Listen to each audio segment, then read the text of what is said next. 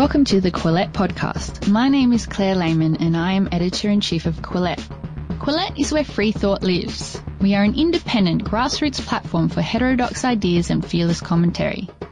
Our podcast is a team effort and is jointly hosted by myself, Associate Editor Toby Young, and Canadian Editor Jonathan Kay. You can support our podcast by visiting patreon.com/Quillette and becoming a monthly patron. By becoming a monthly patron, you'll also receive our weekly newsletter. Hi, I'm Toby Young, one of Quillette's London-based editors. Last weekend, Quillette published an essay by Aaron Sibarium, a young assistant editor at the American Interest, on the conservative themes buried just beneath the surface of Avengers Endgame. I invited Jonah Goldberg, author of Suicide of the West and many other best-selling books, to join Aaron and me on the Quillette podcast to discuss Aaron's hypothesis. Shortly afterwards, Jonah tweeted, "Just recorded one of the most intensely nerdy, eggheady podcasts ever."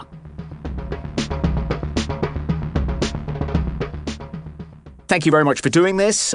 Let's kick off. I thought what we'd do is we'd first talk about The Dark Knight Rises, which I think Ben Shapiro described as possibly the greatest conservative movie ever made. And then I thought we'd move on to the MCU, in particular talk about Black Panther, and then get into the meat of the discussion, which is Avengers Endgame essentially a conservative film? But let's begin with The Dark Knight Rises. Jonah, would you have any argument with Ben Shapiro's description of it? Well, I love The Dark Knight Rises. I think it's still unequivocally the best superhero movie ever made. In part, I've long argued, which is a subject for a whole other podcast, that it is the most loyal to the moral precepts of the Marvel universe rather than the DC universe. And so it sort of stands apart from most of the DC direct that they make. But I don't think it's the greatest conservative movie ever made. I think you can certainly make a case it's a conservative movie.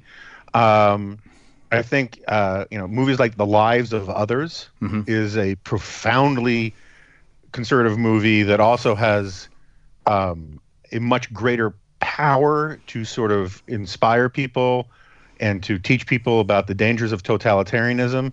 Look, I mean, I we can get into the nitty gritty of this as we move on. I very much like this style of analysis where we try to find the conservative bits in popular culture and explain to people why they're appealing. But at the same time, it's going to be difficult to convince people that they should be conservatives because of the messages of a Batman movie, rather than the messages of other sort of more morally serious and weighty films. But I got no problem saying it's one of the best mass appeal sort of popcorn movies that happens to have conservative themes to it, if that's the way you want to put it. But I don't think it's the greatest conservative movie ever made, in part because I don't think that was the intent of Nolan and the creators of the film, was to make a conservative movie. It was to make a movie with some grand themes that treated its subject seriously. And a lot of those themes are conservative. Yeah, so Aaron, what do you say to that? I mean, I think the argument isn't that there isn't something conservative about the Batman trilogy, and in particular The Dark Knight Rises, but the conservative content hasn't been explicitly placed there intentionally by the filmmakers. It just is something which is endemic to the genre. So the superhero genre, the comic book genre, just has these conservative features. So however you play with it, however you adapt it, it's always going to come off as seeming slightly conservative, but that doesn't mean it's conservative with a capital C in the way that Ben Shapiro is claiming. The Dark Knight Rises, I'm of two minds on this. On the one hand, I agree with Jonah that there's a danger in sort of reading too much into the director or author's intent, and I doubt that, Christopher Nolan went into this thinking, oh, I'm going to make the most conservative movie ever. I will say that there are scenes in The Dark Knight Rises, particularly certain references to the French Revolution, the thing where they storm Blackgate Prison, sort of Blackgate Bastille parallel, that I remember when I watched it felt so on the nose. And, Bane is like a communist or a Marxist that, I don't know if the message was conservatism per se, but it's not insane to sort of read a little bit of intended social commentary there, especially in the wake of the Occupy Wall Street stuff, which I think happened. When was? I think that was 2011. So it was whilst Dark Knight Rises was being made, I think. Yeah, so I do think that there was probably a little bit of intentional conservative commentary. I don't think it's crazy to think that there was some. I take Jonah's point, though, that, was this meant as a manifesto of conservative principles? Probably not. One of the films which kind of plays with this tension between the inherently conservative themes of the superhero genre and the liberal sensibilities, for the most part, of the filmmakers is The Incredibles. You had this kind of conflict running through it. Mr. Incredible is a kind of he starts out as a Nietzschean Übermensch and then kind of gets fat and the I can sympathize. It's almost as though society cannot cope with the implicitly Nietzschean subtext of the superhero genre, and that's what The Incredibles is about. Are you a fan of The Incredibles, Jonah? I love The Incredibles, and I think there you have and I take the point about the Bastille stuff. I mean, Aaron's right about that. There were definitely homages to certain themes, that one could call conservative. I think The Incredibles was much more explicit about a lot of this. I mean, there's that famous line from Dash where Dash says, "If everybody's special, nobody is," which was a real shot across the bow of American self-esteem culture, which, was done in the context where Dash was not allowed to be the best he could be because it would make other people feel bad, other kids feel bad about themselves, which is, basically the subtext of Jonathan Haidt's coddling of the American mind. But I think, we need to back up for 2 seconds.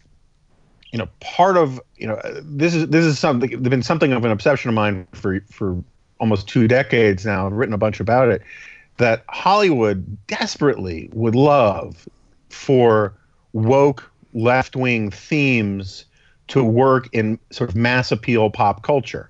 And every now and then they can sneak one past the plate. Avatar was hailed as proof that environmentalist movies work. Left out of that was the fact that it was also basically a giant, war movie on another planet with all sorts of new technology for the film. But particularly during the Bush years, Hollywood came out with one after another of really didactic, propagandistic, anti-military movies, and they all died at the box office. While movies that treated the military as heroes or as noble forces with individual agency did really, really well and have done really, really well since there have been movies. And that's not because necessarily the filmmakers want to be pro-military or espouse sort of national, benign nationalist views. It's because that's what the audience wants. The audience is inherently sort of small c conservative in this regard. They like to believe that we live in a good country. They like to believe that the military that fights on their side are the good guys. They like to believe in certain notions of conventional morality. And one of the reasons why I think superhero movies in today's contemporary political context have one of the reasons is that they have this sort of conservative frequency because they're inherently anti-identity politics. The superhero is an individual unto himself. He's not, even though he's, part of a category called superheroes, he's still a hero. And the hero always has to be speaking for his own heroism and not simply as a representative of a class or a skin color or a gender. And the second Hollywood tries to force that kind of agitprop down people's throats, the audiences catch on to it. And, but the part of the problem of talking about these things as conservative versus liberal is that meaning changes over time. First of all, in the Anglo-American tradition, at least, the American tradition, a conservative is somebody who is conserving the liberal tradition of the founding. And that has a different valence than it would in a sort of continental European context. And, so the original, the golden age superheroes that Frank Kirby and Stan Lee came out with, Captain America and whatnot, those were these were liberal comic book writers who were writing superheroes that were defending the American way. The original Superman was defending the American way. And part of the problem now is that seems inherently conservative in our contemporary political context, because the hard left has no interest in defending the American way. And that's a shame, but you get into a lexicological problem by saying this is conservative, when in fact what it is, it's just sort of traditional American portrayal of drama and heroism in an American context, when the people in Hollywood would really dearly love to be able to shove more sort of, hardcore left-wing stuff on audiences. Just audiences don't want it, and Hollywood at the end of the day is a business that cares about profit. Yeah, even films hailed as iconic examples of Hollywood liberalism are now considered problematic, I think, by some members of the left. So, the obvious example is To Kill a Mockingbird, a great classic of American liberalism, but now slightly problematic because where does it sit with the obligation to believe survivors, to believe victims of sexual assault? Shouldn't that mean we side with the plaintiff in that court case and not with the defendant, and Gregory Peck is actually on the wrong side? And what about Guess Who's Coming to... What? He's also a white savior, right? He's a white savior. Oh, yeah, that's another one. And I guess Guess Who's Coming to Dinner, another example, the white couple are guilty of not being as colorblind as they purport to be. And yet now, purporting to be colorblind is in itself considered a form of racism. It's called colorblind racism. According to the president of the American Sociological Association, that is a form of racism that's every bit as pernicious as explicit racism. But let's move on to Black Panther. Aaron, you come up with quite a controversial reading of Black Panther in your article before moving on to Endgame. Yeah. As I say, it's about the hero, good guy, is hereditary monarch of a monoracial ethno-state.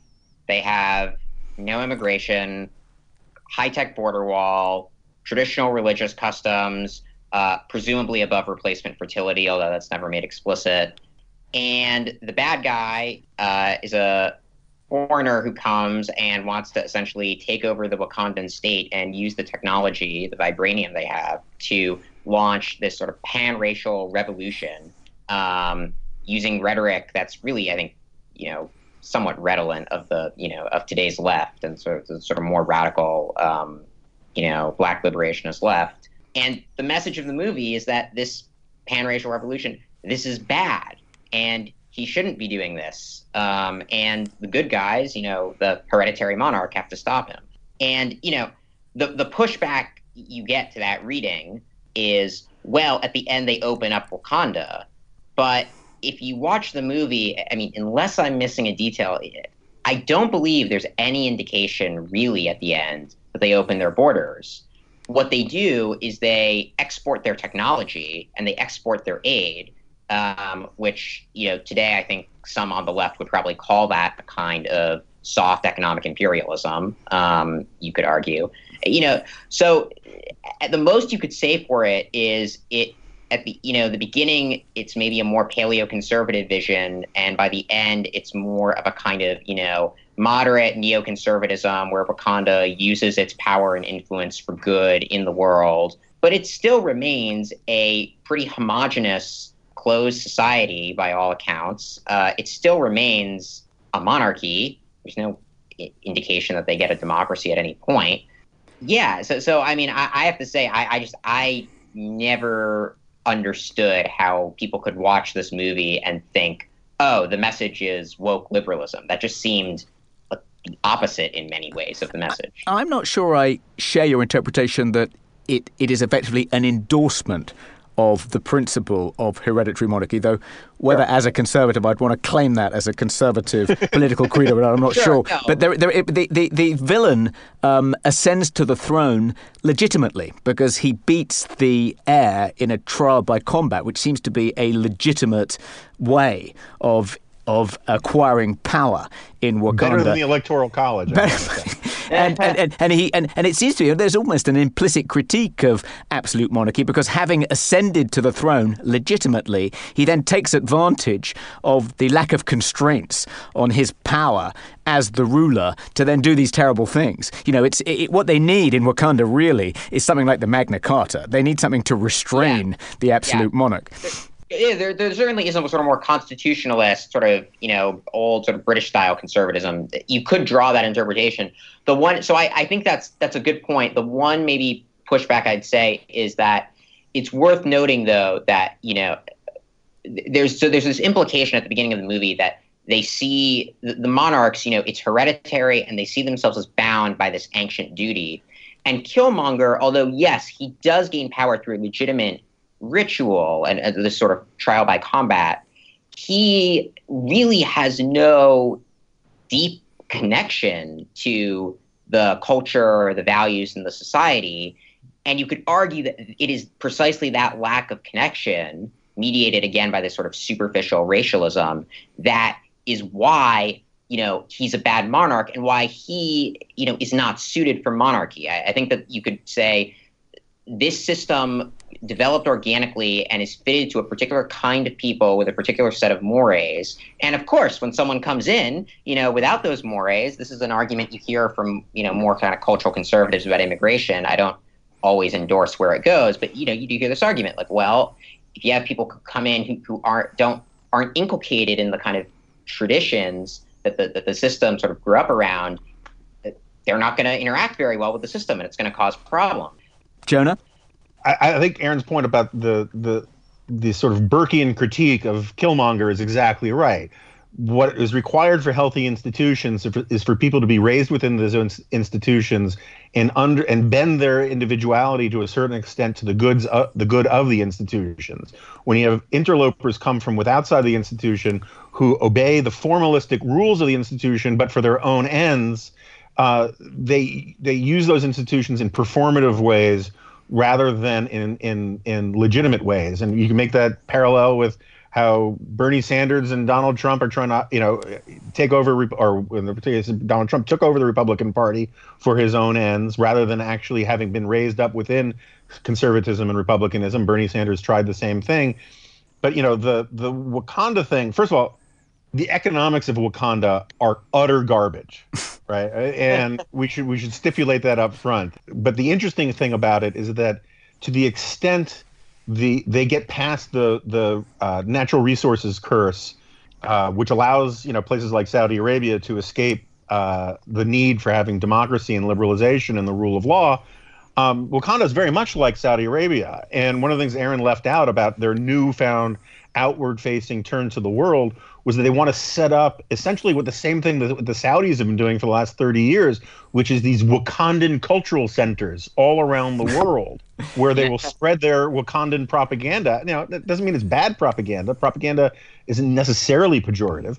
But my larger point is that all of this stuff lends itself to just it's a Rorschach test, and you can impose different interpretations upon these things for fun and profit.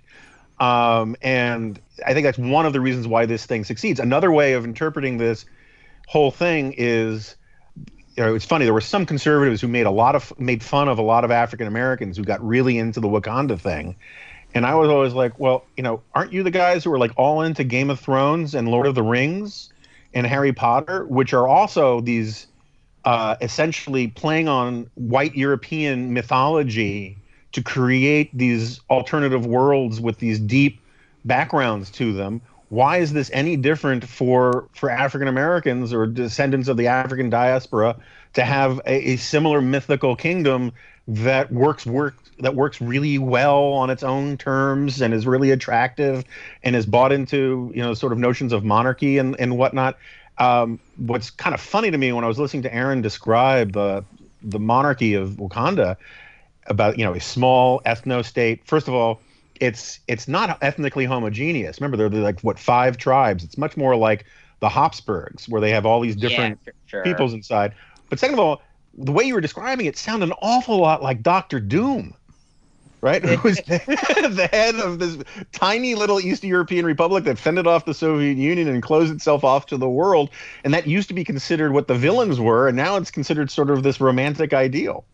Yeah, no, I think that's true. Well, I think you're right that it is sort of a Rorschach test, but I also do think it maybe is telling that so many people were able to read a movie that I think we all agree clearly admits of certain conservative interpretations. Sure. That despite that, people were across the press were just so homogenous, so united in saying this is the a woke progressive movie, victory for all sorts of kind of progressive causes.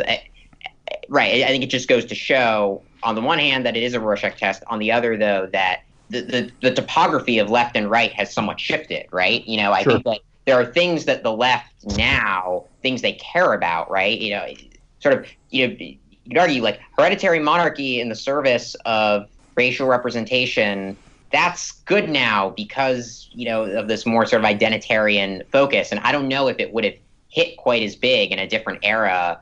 Say, like during the Cold War, this vision, might have seemed more sort of provincial and bad and negative. But we don't live in that time anymore, and the concerns have shifted. And so I think it just the fact that the movie did so well speaks to the sort of evolving political topography in this country. Just a quick sidebar on Harry Potter, which you referred to there, Jonah. I claim the Harry Potter books and the movies as essentially conservative, even though their creator styles herself a socialist and has given money to the Labour Party. And the reason I say that is because, first of all, it completely fetishizes, sacralizes the English public school. I think even an American who sends their child to Groton or Exeter, I think, would be embarrassed by the slavish adoration displayed towards the great English public school tradition. The type of education that children receive, there's nothing progressive about it. It's essentially rote learning. It's highly competitive. It's not an all must win prizes atmosphere by any stretch of the imagination. And then there's this kind of snobbery running through it. The appallingly snobbish depiction of the lower middle class Dursleys, Harry's discovery that he is in fact an illegitimate son of an aristocrat in the kind of magical universe, which makes him feel much more valuable than if he was just a commoner. The contempt displayed towards muggles, who are, after all, the plebs in the universe, not descended like the purebloods and even the half-bloods from the aristocracy. So running through it, like through a stick of rock, is this kind of very conservative reverence for kind of the British nobility and their kind of peculiar, twisted, perverted traditions, which is, of course, why I love it. But anyway, let's move on to Avengers Endgame. Or do you want to dwell on Harry Potter for a second? Really quick chime in on Harry Potter. The other thing, you have to note this. In the fifth book, Dolores Umbridge, she doesn't want them to be exposed to risk. She talks about a secure, risk-free environment, like a safe space, right? And she happens to be the bad guy who's, terrible and part of this, Ministry of Magic educational bureaucracy that's destroying Hogwarts and imposing diktats from the top down, destroying precisely this great, English public school tradition, right? I mean, that's a not so subtle, I think, critique of the kind of safe space, special snowflake culture as well. Yeah. Good point. So Avengers Endgame, do you want to just briefly set out your hypothesis, Aaron?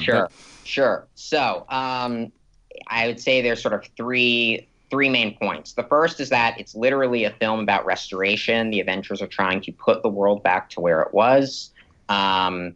It's also a film that treats restoration as a worthwhile but not necessarily a quixotic or utopian project. They succeed in partly putting things back, but they can't erase the past 5 years, right? When Hulk snaps his fingers, it does restore, the people who were obliterated in the snap come back, but, the past 5 years still remain. The history still remains. Some people die in the process. It's showing that it is possible to restore things and restore an old order, but that it is not possible to do this without sacrifice and loss. And I think that speaks to a kind of conservative realism and hard-headedness about the nature of politics, anti-utopian. The second point is that the villain, I mean, this gets into stuff in Infinity War, but basically the villain is an avowed antinatalist, uses sort of Malthusian rhetoric that was then taken up in the 60s and now is kind of being revived with this whole, Green New Deal craze that sort of this discourse talks about, overpopulation as being a problem, both in that it depletes environmental resources, and makes the quality of life for everyone worse. And then also kind of says, you notice if you read like people like Alexandria Ocasio-Cortez carefully, what they say, they don't just say overpopulation bad because it makes climate change worse. They say, well, because climate change is going to happen and is, getting worse, children born into this world will have, crappy lives. They'll be poorer, their air quality will be worse, et cetera. So is it even ethical to bring them into the world? There's this real strong, like antinatalist suggestion you hear from certain corners of the left.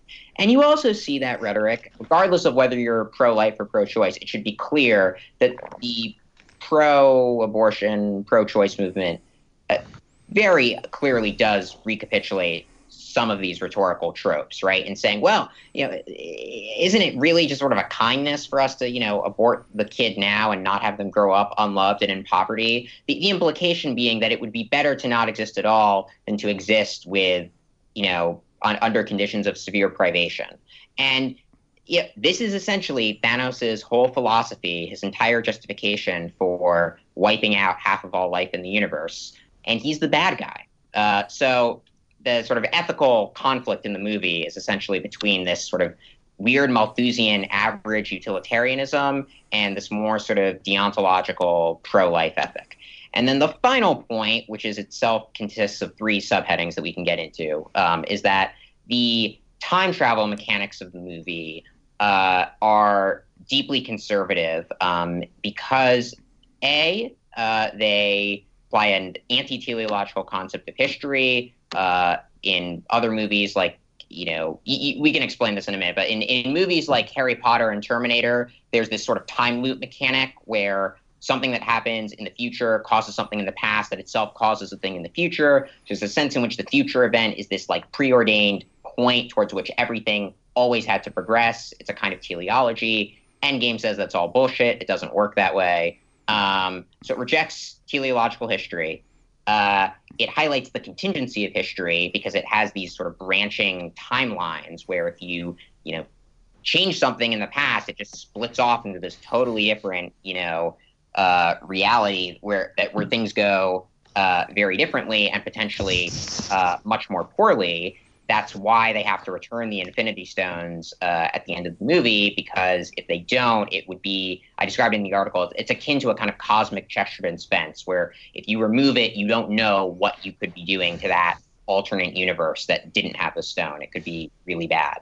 And then the final point is sort of a meta point. It's just that, these sort of abstract metaphysical questions about like time travel the movie sort of raises, the metaphysics actually matter. And instead of sort of trying to, bracket metaphysics and say that they're irrelevant or that they don't have any sort of ethical import, on the contrary, Endgame says, no, these metaphysical questions are, create huge ethical stakes. And if the Avengers had not discovered the sort of metaphysical truth of how time travel works, they would have essentially sentenced all these alternative universes to, fates that may have been well worse than Thanos. So it's sort of a law of unintended consequences running throughout it. So that's in brief my pitch. Yeah, so what do you make of that, Jonah? I mean, it seems to be essentially, the implication there is that the creators of this film, and indeed the MCU more generally, may have read Thomas Sowell's book contrasting the constrained vision with the unconstrained vision and seem to be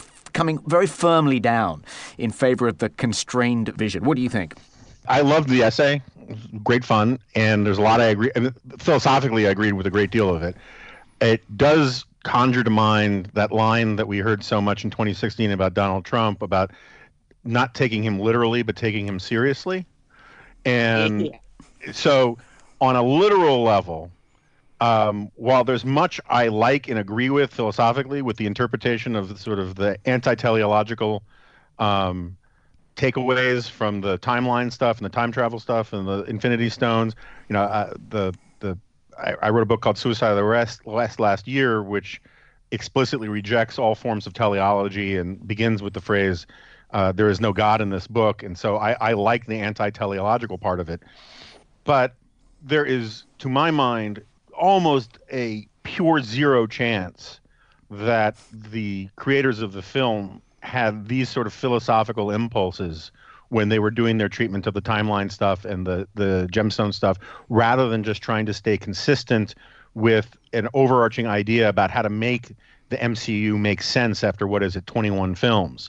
And that said, I think, you bring up, Toby, Soul's Conflict of Visions, which is a great book. Look, I mean, I believe fundamentally that the essence of conservatism, particularly in the Anglo-American tradition, is recognition of the existence of human nature, that it is a permanent construct, it is a permanent edifice or landmark of existence, and it does not change. The central conservative insight is that human nature has no history. And so therefore, every generation, we have to maintain the institutions that we live in and take into account human nature, because human nature doesn't change. This is the larger point of George Will's wonderful new book, The Conservative Sensibility.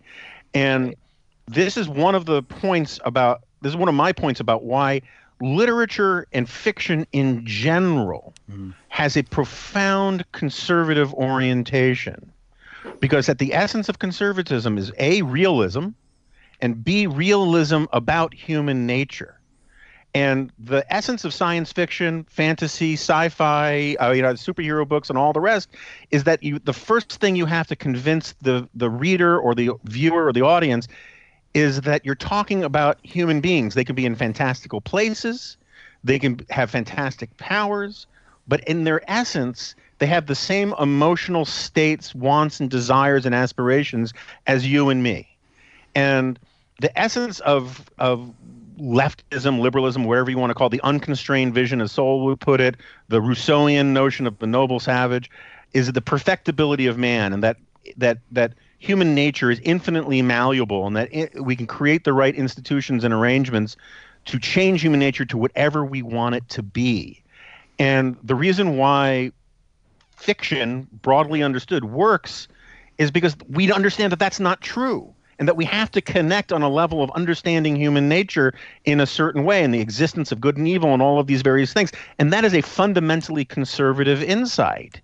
And so the Thanos stuff, which the economics implicit in Thanos make the economics of Wakanda seem utterly reasonable. Right? Because we're talking about multiple I don't know how many galaxies there are, 10,000, 100,000 galaxies in our universe.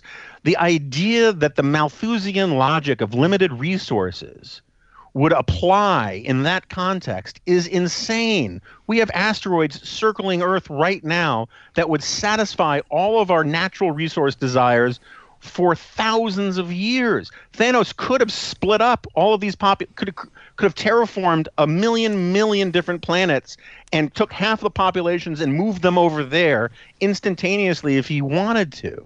But he didn't do that. Instead, he just wanted to kill half the people. And that, I agree entirely, is a Malthusian, Paul Ehrlich kind of vision of things. It is profoundly stupid that the economics of scarcity should apply on a universal level. And it kind of points to Sonny Bunch's argument that environmentalists make great villains because they want to muck with how you want to live, and they want to be they want to impose, restrictions on your freedom for their own ends. And so I think a lot of those things are great to pluck out of this. But I very much doubt that 1 in 10,000 people who went to the movies and saw, the final installment said, oh, so there really is this sort of sense of restorationist conservatism implicit in their timeline understanding or implicit in the Infinity Stones. I mean, again, I like the interpretation. I just think there are limits to the leaving the intent or the takeaway from audiences. That raises an interesting question, Jerry, and I think I completely agree with you about how great literature and great popular culture affirms Soul's constrained vision because it takes as a starting point that there is such a thing as human nature. We aren't born as blank slates, and often the drama is the internal conflict, which is implicit in our natures. Right. It's like, remember Margaret Thatcher used to say, the facts of life are conservative. The facts of life are conservative. Yeah. But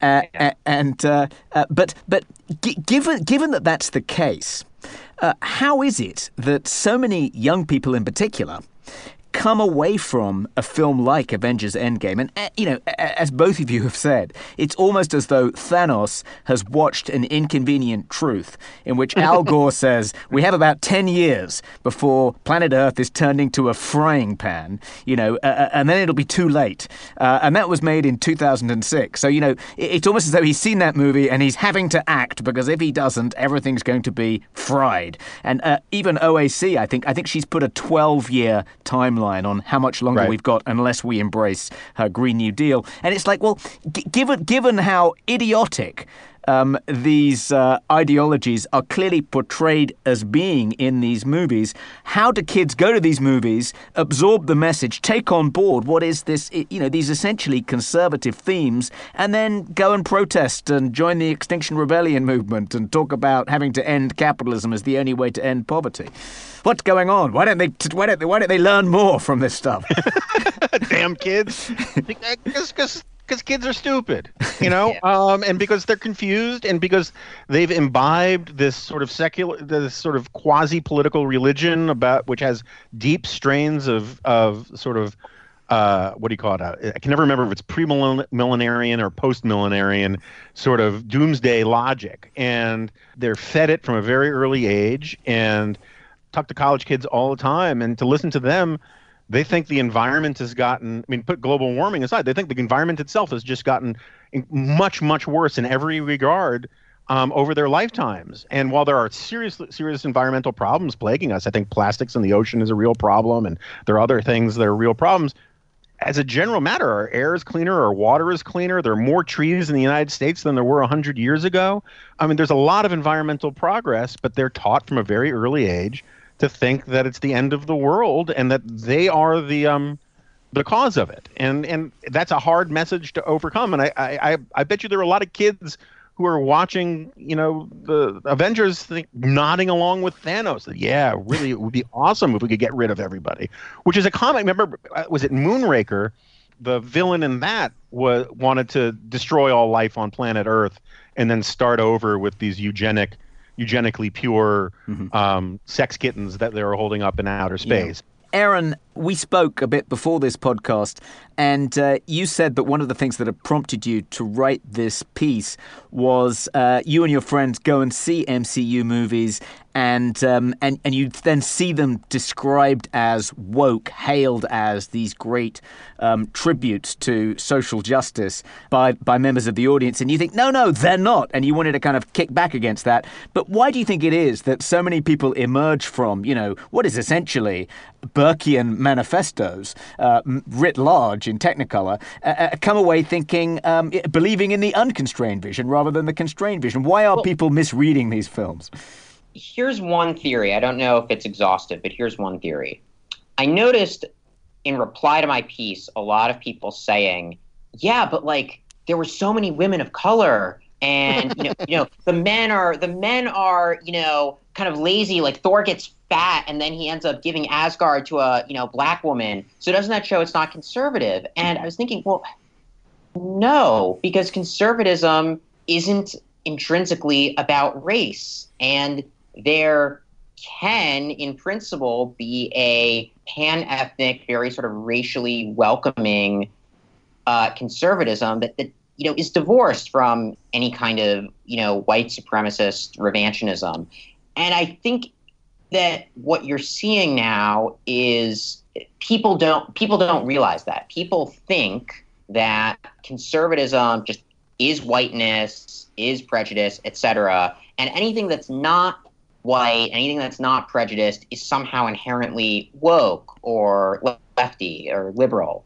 And that's obviously ridiculous, but it just speaks to the power of this sort of identitarian logic that I think has really hijacked the left. And indeed, I mean, people go back and forth in these liberalism and conservatism debates. And part of the challenge is that when I think we all use terms like conservatism or liberalism, what we have in mind is arguably not what this sort of emerging discourse has in mind, a discourse that's kind of propelled both by left identitarians, but also a certain brand of kind of alt-right edgelord that essentially agrees with all of the left's premises about race and gender, but just, draws radically different inferences from them. And so I think part of the reason, Toby, that you don't see people coming away with this Burkean message is because we inhabit a political lexicon, a political discourse that it sort of lacks the language to really articulate Burkean concepts, because everything is just filtered through a sort of racialist identitarian lens. I mean, that's kind of my theory. I don't know. What do you think of that? What do you think, Jonah? I think that's a huge part of the problem. I think that's exactly right. I mean, it's not the only part of it, obviously, but, I wrote a book 11 years ago. There are parts of it I would write differently today called liberal fascism. And one of the things I used to point out is that one of the things that defined Nazism was racial essentialism and a kind of identity politics. And that also defined groups like the Black Panthers, militant, anti-liberal, anti-democracy, racial essentialists. And one of the things that just drives me to the point of wanting to start cutting myself again is the way that young people today, if you describe racial essentialism in terms of sort of woke parameters with minorities, asserting their will to power and all the rest, it's awesome. And then you describe the alt-right, which is doing pretty much the exact same thing. They reject constitutionalism. They reject democracy. They want to get post-liberal and all of that. And they say, oh my gosh, that's evil. And what they don't seem to understand is that you can say one group is more evil or more misguided than another, but they both have the same indictment of sort of Enlightenment-based principles and democracies. And they're taught this from a very early age, and it's very hard to get them out of that. And one of the things I think Hollywood is brilliant at is they use, and maybe this is why it'll all be worked out and we can be optimistic about the future, is that they play on that with these tells. Sort of, it's a sugarcoating. The reason why Wakanda works is because it taps into these identitarian sort of impulses, but then it drives those identitarian impulses into better understandings of how politics and international relations and human relations are supposed to work. And maybe that's the process by which we sort of assimilate. We see this kind of thing in pop culture all the time. And that's one of the things that capitalism does that I think right and left don't fully appreciate, both the good and the bad part, is it takes radicalism and it bourgeoisifies it very, very quickly. And so you take what are essentially on paper sort of hardcore identitarian notions and you run it through the mill of a giant superhero movie, and all of a sudden it doesn't make it radical anymore, but it also takes the teeth out of it in a certain way. And I think that's maybe a good thing because it dilutes a lot of these things of their implicit danger and commodifies it. And maybe that's a good thing, maybe it's not, but it seems to be this pattern that you find over and over and over again. But it is a problem. The way we teach kids is that their identity, their membership in some abstract category is more meaningful than their individuality or the ideas that they actually believe in. And that's something that we're going to have to be fighting for a while. Do you think that that's consciously in the agenda of the makers of Black Panther? I mean, it does seem to do, as you say, it takes black radicalism, black nationalism, and transforms it into, essentially a kind of moderate form of liberalism, and something that it's taken maybe 50 years for us to do with the actual Black Panthers. It sort of happens in the space of 2 and a bit hours in the movie. But do you think that was partly intentional? That did seem to be part of what the filmmakers had in mind, what they thought they were doing in that movie.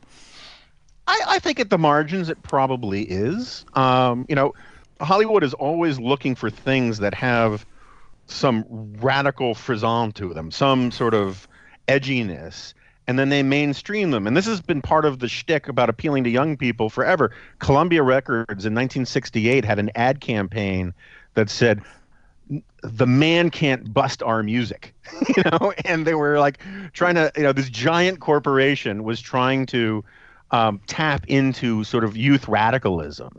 And you find this, this is one of my minor obsessions, part of the argument I made in my book is that we still live in a romantic era where we put the triumph of feelings over everything else. You watch commercials for SUVs, these large, family cars, and one after another, they make it seem like you are a crazy maverick if you buy their SUV.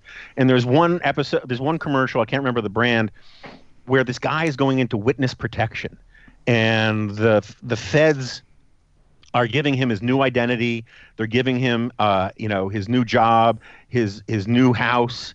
They're telling him where he's going to move, and then they slide across the table the keys to a perfectly conventional SUV.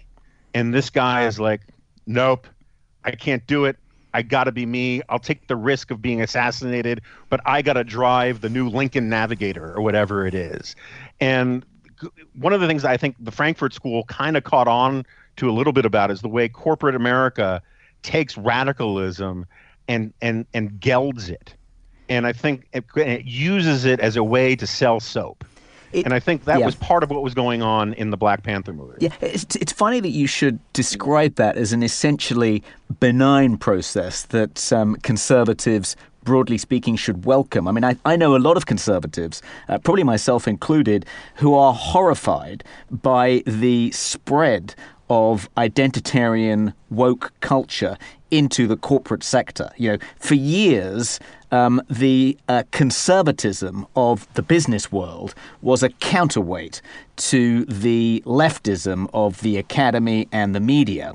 But in the past 8 or 10 years, that leftist culture, that grievance studies culture, has seeped into the corporate world. And they've leapt on it, they've completely embraced it, and they now pump it out regularly. I guess I've been slightly concerned about that, but maybe you're right. Maybe we should welcome it, because actually, if they take this kind of grievance narrative and commodify it and use it to sell Gillette razors, then that's actually a way of defanging it, and it ends up neutering it, and means it's no longer a threat to the free market system. I want to be clear. I don't necessarily welcome it. I just think it's a fact of sort of cultural politics going back a long way, and it's like Avengers movies. It's diversely interpretable, and it has good sides and bad sides to it. But I would push back on one thing, which is that I'm one of these people. I've been arguing till I'm blue in the face, and maybe it's different in the UK.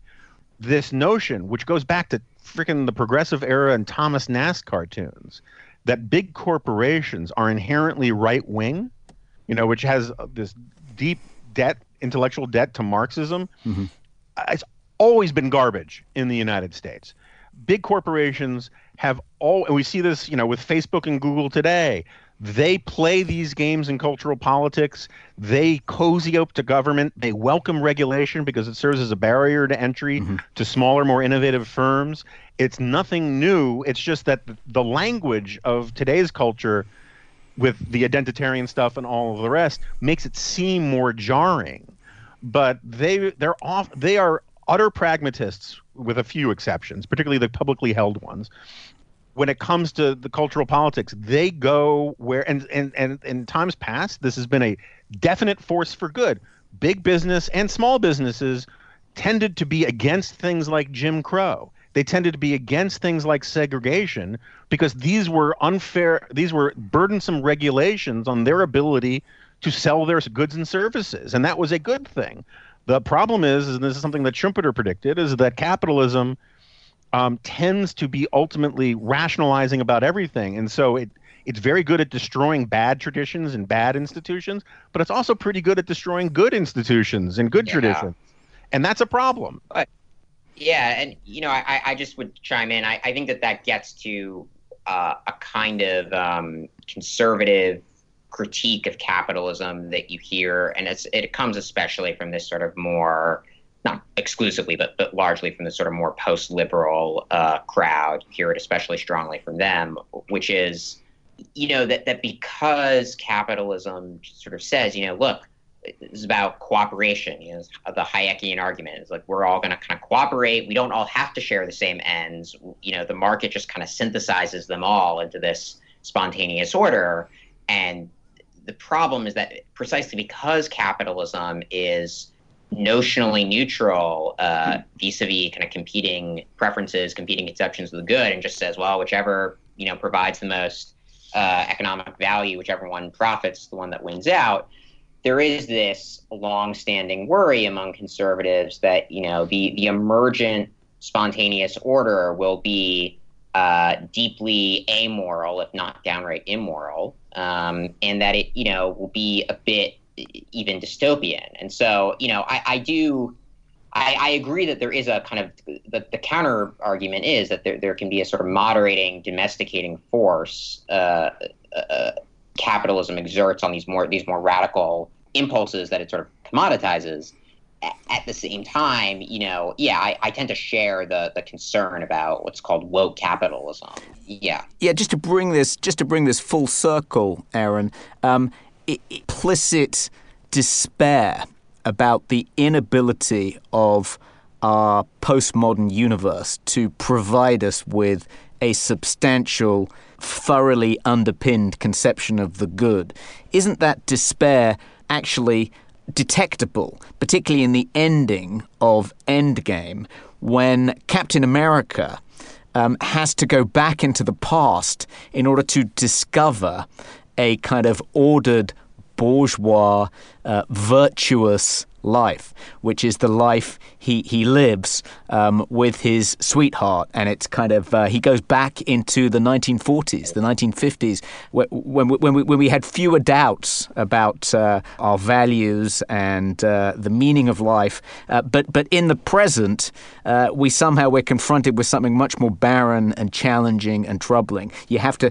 The only way the only conception of the good ultimately Avengers Endgame has to offer is this kind of nostalgic depiction of middle America in the 1940s and 50s. No, I mean, I think there's a lot to that, and other pieces of evidence for that would be that Tony, in the interim between the snap and the time heist, ends up having a daughter and living a pretty sort of conservative life in this cabin out in the woods. And what's driving Hawkeye is precisely that he loses his family, and that's really what he wants. I mean, there is this nostalgia for a kind of, bourgeois family life that indeed, is sort of barren in our present. And you're right, at the end of Endgame, it's about going back in time, literally, to kind of recover that and live it out. The other thing that's worth noting, too, I think this also supports the interpretation, is remember that scene, it's before all the portals open up. It's when it's just, Thor, Iron Man, and Captain America. They're all fighting Thanos, right?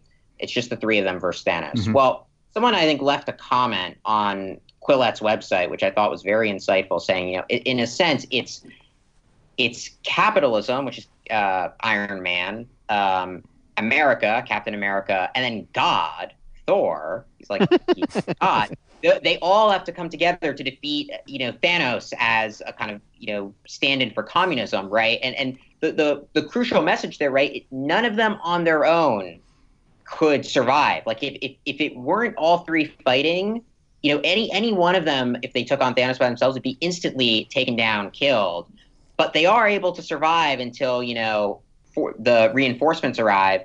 I think because it's not just the sort of, deracinated capitalism. It's capitalism buttressed by these other traditions of, the sort of American Protestant project and God, and a sort of, a providential force all working together to keep evil at bay. So, yeah, no, I think you're precisely right about the undertones there. Okay, well, unless anyone has anything to add, I think that's a good place to wrap. So thank you very much, Aaron. Thank you very much, Jonah. I thought that was a very stimulating discussion, and that's great. It was fun. Let's meet up again when they produce the next Avengers movie, which I'm sure they will in due course. If you would like to support Quillette, please consider becoming a patron. Head to our Patreon page. That's patreon.com/Quillette. If you haven't already, follow us on social media. We're on Twitter, Facebook, and Instagram. Do you like what you're hearing? Perhaps you would like to read more about the issues in today's discussion. Head to Quillette.com where you will find more content.